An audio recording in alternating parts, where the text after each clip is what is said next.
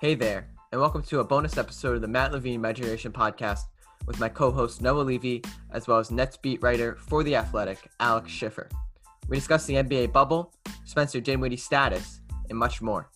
Have a great 4th of July weekend, and make sure to rate, review, and subscribe, and tell all your friends about the Matt Levine My Generation podcast.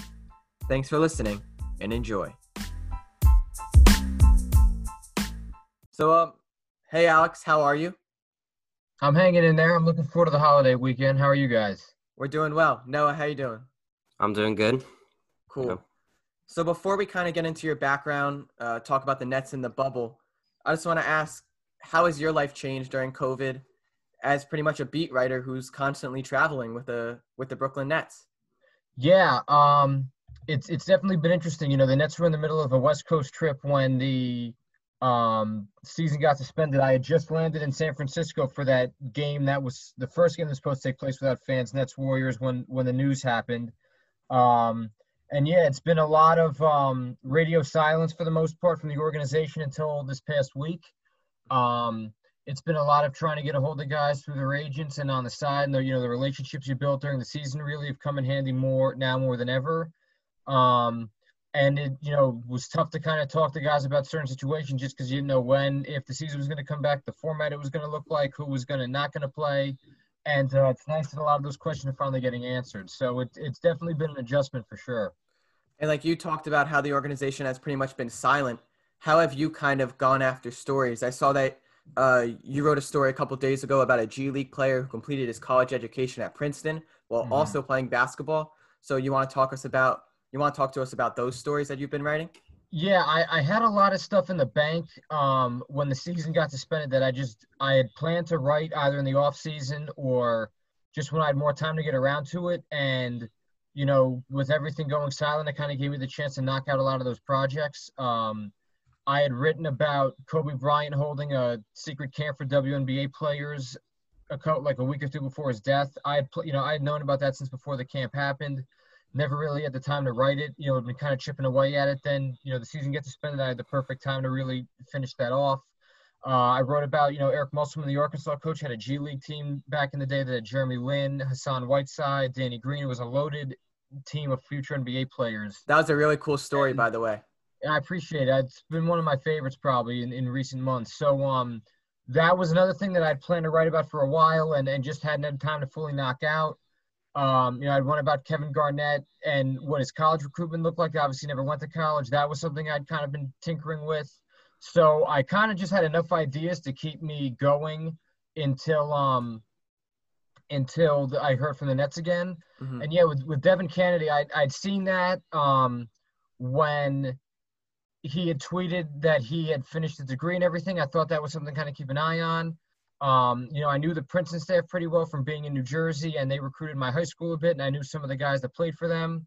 And so there was a connection there. And then I also knew Devin's agent pretty well, and he had texted me and said, hey, do you want to do something on this? I thought, yeah, why not? So Devin, I'd expect a guy from Princeton to be really well-spoken, and he backed it up. And, it worked out to be a really good story. Now he's playing in the basketball tournament, the TBT, starting on Sunday, I want to say. So that should be cool. Cool. And so this has pretty much been an extended off season for you. Like, how do you consider like this time period? That's a great question. I have no idea how to answer that. The off season for the Nets is going to be very interesting between the coaching search and do they trade for a third star and Joe Harris's free agency and the draft. So I don't know what to call this. It wasn't vacation because I was still working, but it wasn't the off season like what the off season storylines, like I said, would be. I have no idea what to call this. Purgatory, maybe? I don't know. And so before we kind of talk about like the coaching search and the bubble and all that stuff, how did you get into journalism and kind of land the job at The Athletic with the Nets? Yeah, so grew up in Westfield, went to St. Joe's Metuchen with our mutual friend Alan Smith. We had the same bus stop. While we were at St. Joe's, I had gotten big into the school paper, and, we were a basketball power for a while. We had Karl Anthony Towns, Wade Baldwin, Marcus Towns. Shortly after I left, Tyus Battle and Bree Tyrese. So, there was a flurry of coaches coming through and a lot of attention on the school. And that definitely helped me in terms of building an audience and doing stories on those guys and the team itself. I knew immediately, I kind of wanted to go into sports journalism. I went to Missouri because they're really well known for that. Did a lot there my 4 years, and did internships back home here at the Star-Ledger, at the LA Times, the Washington Post. And while I was at Missouri, I was the beat writer for Michael Porter Jr., who was the #1 high school player in the country. Carl was the #1 high school player in the country. So a lot of those coaches and the people you deal with from all that stuff, there is some overlap, which really helped. And so, as I'm wrapping up the Washington Post, the Kansas City Star had an opening, and my relationship with the Porter family helped me get that job. Obviously, he never played, but I did a lot there while in Missouri, both on him and Drew Lock, now the Broncos quarterback. Missouri was, I would say, decent at football and basketball while I was there, but not great. And, I'd been networking the entire time to get an NBA beat of sorts, and that eventually bore fruit with the Nets beat this past October. And The Athletic I think it's probably the best sports journalism outlet currently. My dad has a subscription that I kind of use a lot. We appreciate it. What has been the biggest difference in covering Missouri versus you get a huge market team, like a big market team in the Brooklyn Nets. So how has that kind of impacted how you cover them? Yeah, no, it's a good question. It's interesting because I think there are some similarities between the Nets and Missouri, in that it's definitely a different type of dynamic than typical places. Missouri, even though it's, in the center of the country and it's not really a major city, there is a decent media contingent because, it's a big student journalism school. So there's a lot of student outlets that are covering the team in addition to the regular guys. But, the two main guys on the Missouri beat, Dave Matter and Gabe DeArmond, have both been there for about 20 years. So they obviously, they know everybody and they've done this. So I was kind of like the underdog on that beat, just like I am in with the Nets, in that, there's the New York Post, Newsday, ESPN keeps a close eye on them. The New York Times is in town. There's a lot of different, it's an interesting question just because of, I knew who my competition was at Missouri. It was pretty black and white. But here it's different just because, as you said, like Scoop Robinson, who hosts a podcast and a radio show, he's reported some stuff on the Nets.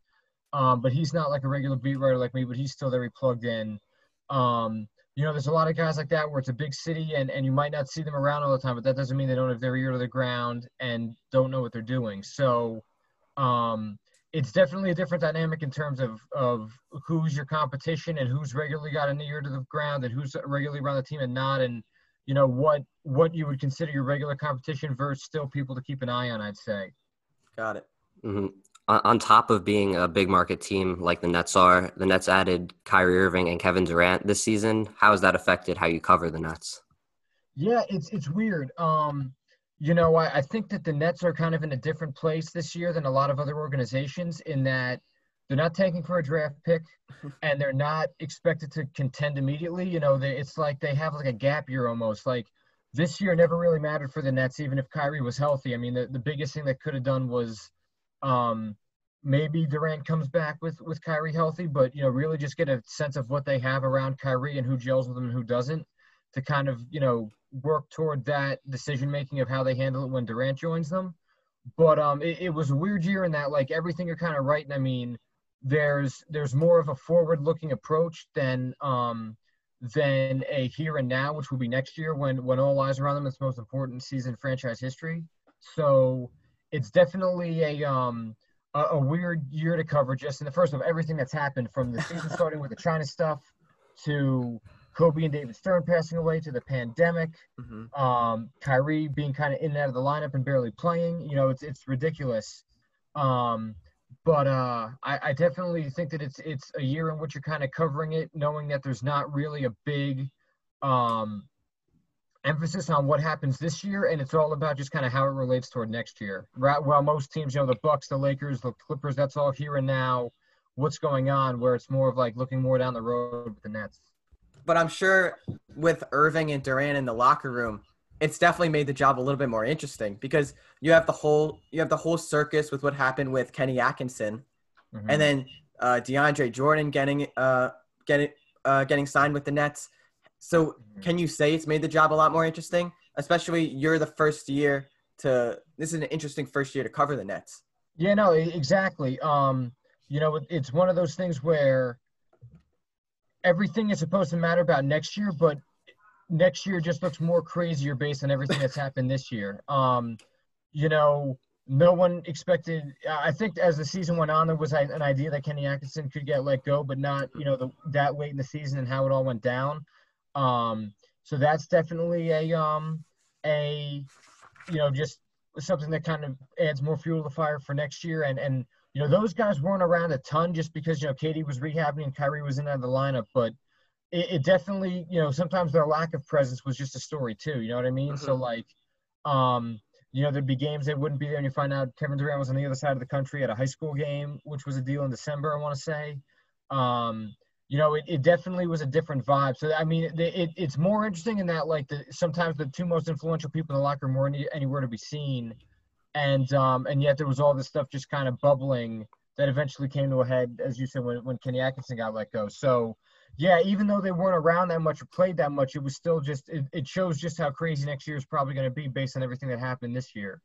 And before we move on, did you feel that the locker room was a little bit more tense and distracting during that time? I don't know about distracting. I definitely think, that like the DeAndre Jordan not starting thing was just something that was kind of simmering throughout the season that was going to eventually come to a head. It's a weird year in that, I mean, they started off kind of slow with Kyrie, and then he gets hurt. They go on a great run without him, then kind of run out of gas. He comes back, and they get on a little bit of a run again. Then he gets out for the season. Then as they were 4-1 in their last 5 games before the pandemic suspended the season. Then they kind of started to figure things out just for this to happen. So, I think sometimes the nature of the way the year went in general probably led to some of that stuff. But I mean, there isn't a guy on the team really that's got a problem with Kyrie, at least that's said so publicly. I mean, I think that, there isn't really issues like that right now that have been visible because they had, again, it's been a weird year and there's been so much other stuff going on that kind of throws into it. Mm-hmm. But I definitely think that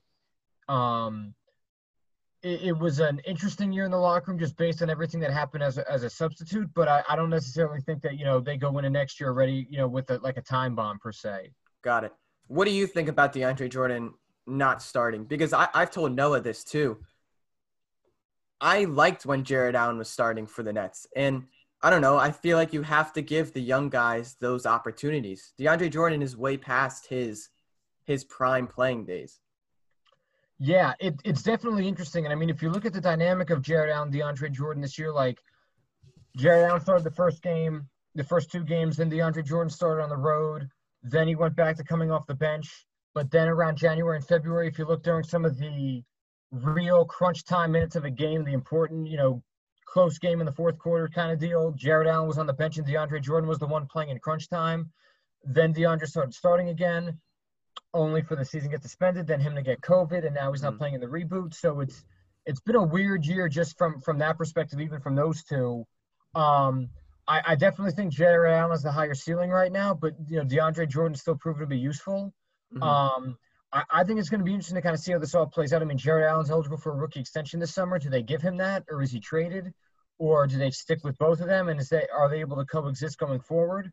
I think that DeAndre Jordan, I mean, Kyrie and KD took pay cuts for him to get paid. I mean, he has a 4-year deal, so it's interesting that he was already coming off the bench in year 1. Like, what does that deal look like as it ages? And I don't know if you remember, but there was a report out during the trade deadline that the Rockets looked into trading for DeAndre Jordan. DeAndre Jordan being from Houston, the Nets weren't having it. I would have been curious to see what the offer looked like in return. Yeah. And, I mean, again, you can't really trade him because he's friends with Kyrie and KD, and he was part of that trio that came to town. But I would have been interested to kind of see, did they turn down a first-round pick? Did they turn down a package? Like, what did that look like? But, he's here to stay. It's going to have to work, and it'll be interesting to kind of see what they do with Jared Allen and kind of how does that affect what they do going forward. Do they keep him and then they kind of play both of them? Does one outplay the other next year? It's a conversation that's far from over. Well, yeah, and connecting this to the bubble, you have Jacques Vaughn, who has only coached 2 games under the Nets, and he started DeAndre Jordan in both of them. What do you expect from Vaughn in the bubble, and how do you expect him to play? I actually think they're going to look a lot like the Houston Rockets, just because they've had so many withdrawals. Small ball? I think they have to. Before I got on with you guys, we had 2 media interviews today with Timothy Luwawu-Cabarrot and Karis LeVert, and I kind of asked them the same question. And TLC talked about it. He might have to play some 5. I mean, Wilson Chandler's out. DeAndre, rookie Nick Claxton. That's a large chunk of their front court. So, I mean, Jared Allen's one of their only true post players. And they don't really, they're probably going to sign a replacement player for DeAndre, but we don't know who that is and what that looks like. Mm-hmm. So I feel like, the addition of Tyler Johnson and Justin Anderson, they're probably built more for having like a, 1 center, 4 shooters on the floor. And because Jared Allen's their only real true post, they might have to go 5 out sometimes. So I don't know if that's necessarily Jacques' preferred style of play, but I don't know if he has a choice either, just based on how the roster's currently shaped. So I think it's inevitable based on how heavy they are as a shooting team in general and the personnel that they don't look something like that just based on how this has all gone for them. Mm-hmm. And everyone has kind of like said their doubts and opinions on the bubble. What are your expectations? And are you traveling to the bubble? To answer your second question first, hell no. There is a very small media contingent.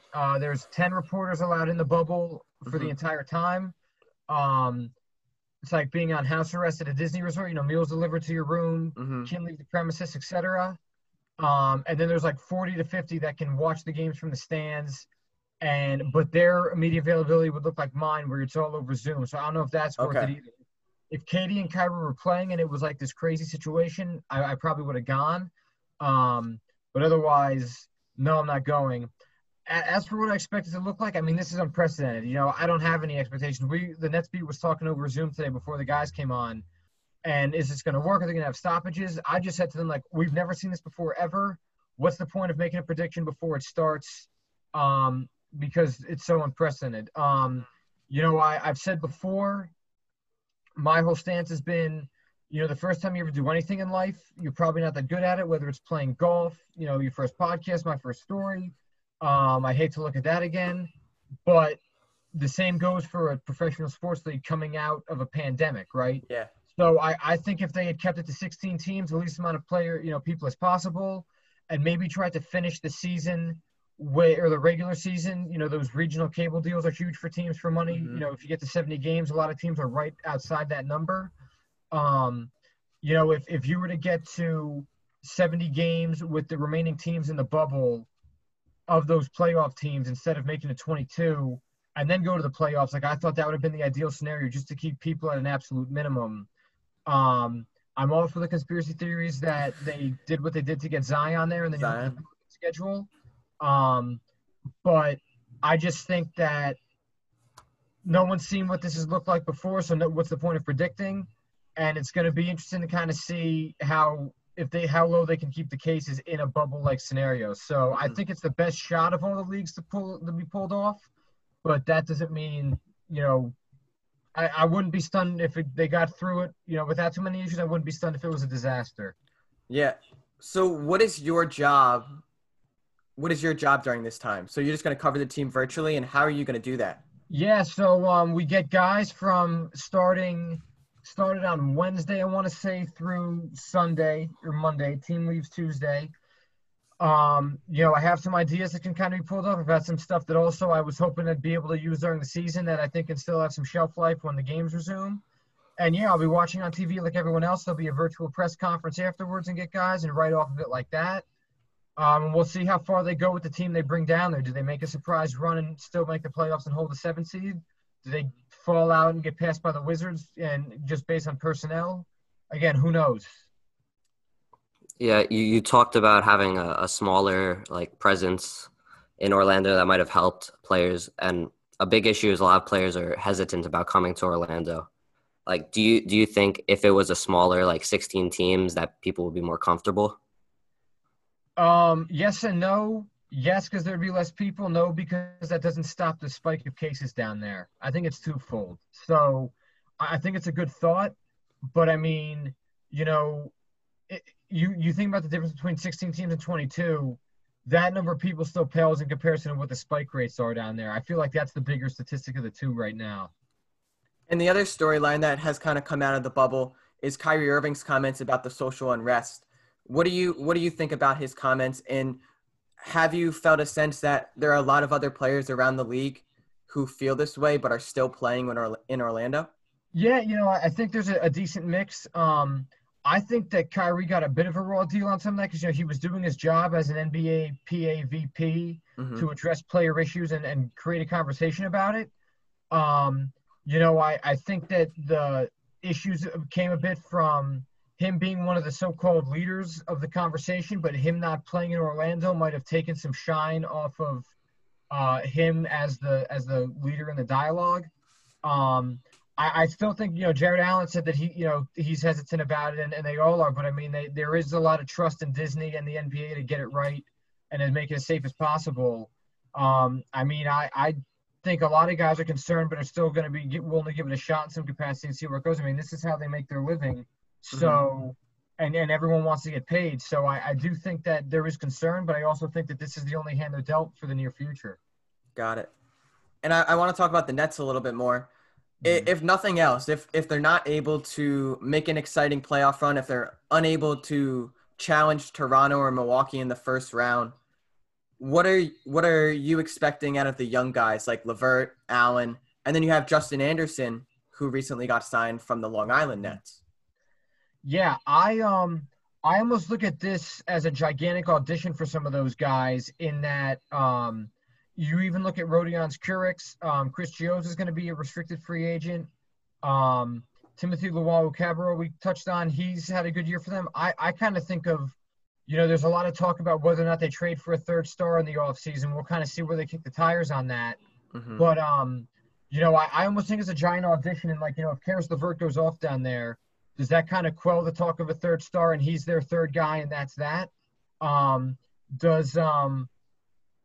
Does he play at a level that makes a team more interested in training for him for that team's star player to join KD and Kyrie? I think it's extremely twofold in that all those guys are almost like making a case to be on the team next year or to increase their trade value in the eyes of the front office. So I think that there's going to be a lot of freedom of play on that front, and that's why I'm really curious to see what it looks like and who plays and who doesn't, because I think everyone's got something to gain, whether it's trying to keep their spot on this year's team or kind of show for having a spot on another team, depending upon how this all shakes out. That's why I think you want to go now? Yeah, I just wanted to ask a quick question. From what you've heard, do you think LeVert's going to be playing point guard in Orlando? He got asked that today. He thinks he will be a bit. I think that he looked good alongside Chris Chiozza. I think the biggest elephant in the room is what happens to Spencer Dinwiddie. It's still unknown whether or not he plays.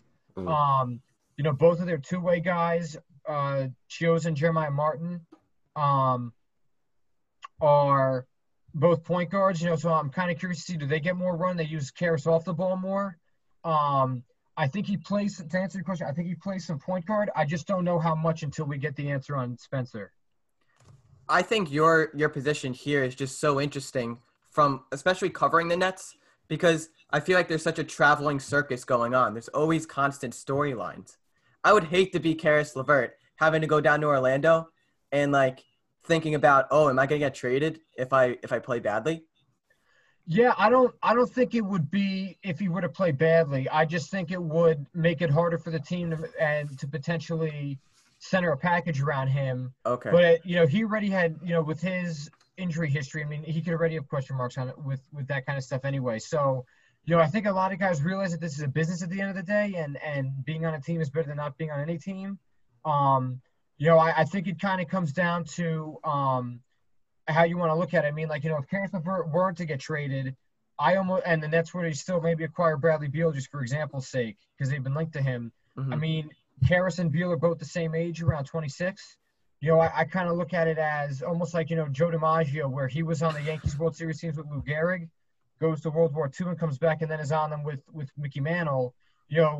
Making a trade like that for Bradley Beal while keeping Karis LeVert, to me, creates a potential for them to have two windows of competitiveness, with Kevin Durant and Kyrie, and maybe after those guys, whatever they end up doing, then build it around Karras and Bradley Beal. So I don't know if necessarily it's a bad thing of those guys having those guys playing bad or being able to stay on the team, just because it comes down to how the rest of the moves around them were to shake out. Okay. And I just want to go back to your comment about it being a business. You have Burdens on the Wizards who has decided to sit out because he doesn't want to get injured. I thought Joe Harris's comments about about the possibility of sitting out because he's going to be a free agent were very interesting. What do you think about those comments that he made? I think he was correct in that, I liked his answer of just, I don't look at it as I'm not going to take the last 8 games off the season, get ready for free agency. I thought that was well said.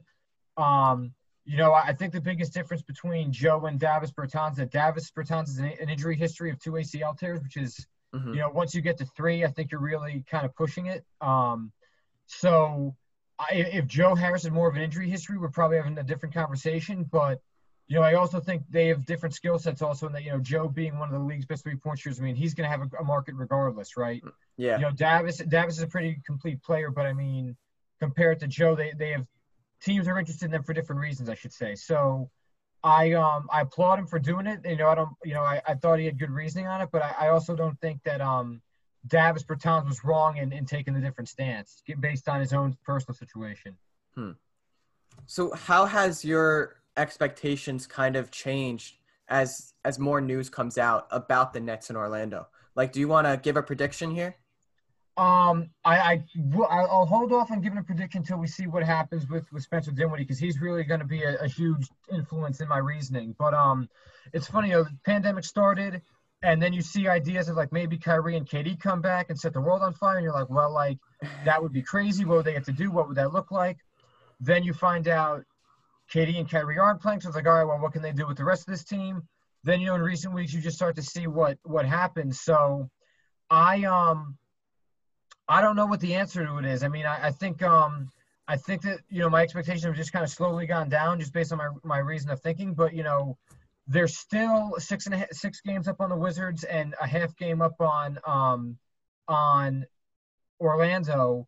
I think my expectations around the time the season got suspended were going to the playoffs and see what you can do. And I still think the expectation for them is to make the playoffs regardless, just based on the gap between them and Washington. And Bradley Beal's on the fence about playing in Orlando too. I mean, if he doesn't play, I think the expectation is definitely then to still make the playoffs and see what you can do. So, I mean, I think the only thing I can say in terms of what do I expect is I expect them to be in the playoffs. They're a half game between the 7 and 8 seeds. So, that can go either way for a number of reasons, but just make the playoffs and then see what happens from there. Because there's no home court in this tournament, unless you count the hotels as a home court advantage. But or you count Orlando because they're in the same city they usually play in, just a few miles from the arena. Yeah, exactly. But I don't really see an advantage. So do you see a world in which the Nets come out, no fans, maybe a lack of energy, and just completely challenge whether they play Toronto or Milwaukee? Just challenge the teams that they're going to play. I think they could. I mean, everyone's going to be rusty. Who knows who gets hurt and who doesn't. I mean, Pascal Siakam's a huge part of what the Raptors do. If something were to happen to him, I mean, I would change my prediction. Same thing with Giannis, obviously. So I think they could definitely push teams. I would put more money on them pushing Toronto than Milwaukee, just based on Milwaukee's roster. I mean, the Nets lost a lot of size and guys sitting out between Wilson Chandler, Nick Claxton, and DeAndre. Those guys are all 6'9" and taller. After Jared Allen, I think TLC is the Nets' next tallest player at 6'9", depending upon who they sign with that open roster spot. So Milwaukee's got a lot of length and size, and I think that naturally hurts them. We already talked about the small ball aspect and all that. So I think that who they match up against and how they handle the personnel issue is going to be a bigger deal than the fans and the rust, because I mean every team has to deal with that. Yeah. What do you think Kurucs' role is in Orlando? Can he fill in as one of the bigger guys, like a backup to Jared Allen almost? Yeah, I think that's a possibility. Definitely. No, I think you could see him as a small center, or definitely kind of like the back a backup power forward. Defensively, I don't know how that will work, but I do think offensively, he's got a very good skill set. I think he's an underrated passer and is a good ball handler. So I think that in terms of those two skills, he might be an upgrade for them at times. But I do think that he probably benefits the most from all these dropouts because I mean he's looked good at times during the season, but he never really got into a groove where he could play enough. But at the same time, he does give them a different look in a few different places down there. So I think that he'll be leaned on a lot, and they could get creative in how they use him both as a small 5 and as a 4. And the team signed Tyler Johnson. Do you expect anything out of Tyler Johnson? Yeah, I mean he's another one where they add him. You think, well, the Nets liked him a long time ago. Then Miami matched. Mm-hmm. But he's another one where, what happens if Spencer Dinwiddie can't play? Do they look at him as maybe, he's a combo guard that, that depending upon how you want to use him and what you're trying to get out of him can be a 2 or just, at the 1 or the 2.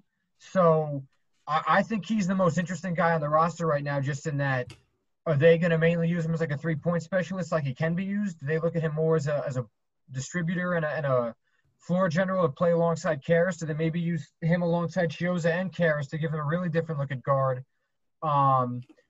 That's going to be really fascinating to me. I think his role is going to be very fascinating to see what happens with him. There's a lot of ways it can go for him.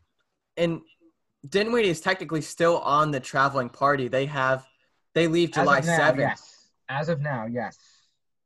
Do you think he's going to travel or no?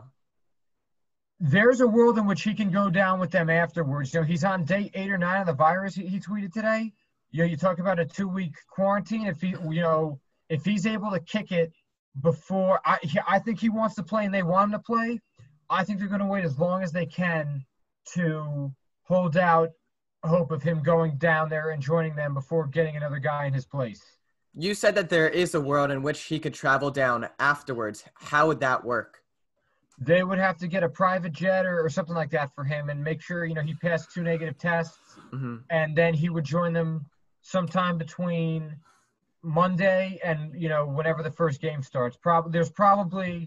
Sean Marks said that this week wasn't a hard cutoff date for him. So I imagine there is a date in their minds where if he's not ready by this day, they're going to kill it. And I just want to talk about Jacques Vaughn for a few more minutes. And he has an interesting role in all of this because he still has the interim tag to him. Mm-hmm. Sean Marks said that despite the Nets record, he's not going to be judged off of how their wins and losses. What do you expect is the end result with Jacques Vaughn? If I had to put money on it today, I think he's their full-time coach. I think his whole situation is extremely fascinating, honestly. I mean, thrown in the fire, 2-0, then the season goes on hiatus. Do you get your best guys back or not? Talk during the pandemic. Then not only are they not coming back, but also Wilson Chandler and DeAndre Jordan and Claxton, a large part of your core. And now you're left to go down there and do what you can with that team. Even though it's not about wins and losses, that doesn't mean that he can't use those to help him. I mean, and these are big ifs, but I mean, if they were to go 6-2 in that 8-game stretch, I mean, again, small sample size, as 8-2 in a 10-game sample size, but I mean, 8-2 without any of your best players in ridiculous circumstances, that's a nice selling point for him. If they were to go on some March Madness-like run and pull off a first-round upset, I think the job's his. Just based on all that's gone on. The players really like him. He's tight with Karras and Kyrie. And to me, the biggest shoe to drop during all this is if Kevin Durant were to play, because if KD were to play and he were to like Jacques Vaughn and what he did with him, I mean, that's, you have the 2 biggest blessings between Kyrie and Kevin Durant. Now you don't have that, but again, he's a former Net. He is from the Spurs tree Sean Marks has used and leaned on so deeply. He's got history with the organization as a coach and with knowledge of the roster. And, I mean, he's been taught by Roy Williams. I wrote about him during the pandemic. Roy Williams, Greg Popovich is a huge fan of him. He's learned from some of the best. And his Orlando situation, when he was the Magic coach, is just interesting. I mean, I think his record was 58 and 158. He was 100 games under 500, I remember. But, I'm not absolving him of all that. But, I think it was a week after he took the job, the team traded Dwight Howard. So that was a real press of the reset button. And what could he have done with that, and what was the goal with that to begin with? That's all interesting food for thought. But I expect the team to play for him. I don't think they're going to check out on him, and I am going to be very curious to see, as you said, if it doesn't matter about wins and losses, then what can he visibly show that wins him the job? If they lose a game by 3, but he has a spectacular final play drawn up that just doesn't go in. The X's and O's were right, but the execution just wasn't there. Is that like a little check in his book that he had the right play for that circumstance given everything, but just didn't go his way? The rotations. If Rodions, Kurix, or Chris Hughes or some of those guys catches fire, what does that all look like? I think that's going to be one of the biggest things to watch during this entire thing is, all right, if the wins and losses are off the table, then what can he show to build a case for himself? Do you think that 75% of this decision is based off of what Kyrie and Kevin Durant say? Well, Sean Mark said yesterday that Kevin's going to have a very big voice with them going forward and some things, so that's a hint. Mm-hmm. I mean, a lot of these guys tied to the job have ties to them in Ty Lue with him and Kyrie in Cleveland. Mike Brown's been a name thrown around. I mean, he's got ties to both guys. So, yeah, I think they're going to have a say, and I think you've already kind of seen that so far in some ways. I mean, look at, we're in the world of player empowerment right now, and it's at its peak. I definitely think that there's going to be some legs there. Yeah. I just want to go back a little before when we were talking about Dinwiddie. Say Dinwiddie doesn't go, and I'm a huge Michigan fan. Like, Karis LeVert is like one of my favorite players in the NBA. Mm-hmm. Is Karis's role going to be 30-plus points every game if Dinwiddie doesn't go? How big of a role is he going to have? It's interesting. I asked Karis this today, and he kind of walked away from the question a little bit. But I think the second half of the Celtics game where he had 51 points Ridiculous. is going to be an interesting it's not a perfect comparison by any means. I said that to him when I asked it, but it was Karis LeVert and 4 guys that, as we kind of touched on, Chris Hughes has shown something, TLC, Rodions, but it was mainly give the ball to Karis and get out of the way. Is that going to be kind of a measuring stick that, first off, that they can hang with teams that are, good Eastern Conference teams despite not having a lot of those guys? And is that the formula going forward? Jacques Vaughn said, he doesn't want to commit to a style of play till he sees who they use to fill out the roster. What happened with Spencer? Totally valid point. But I think 2 things.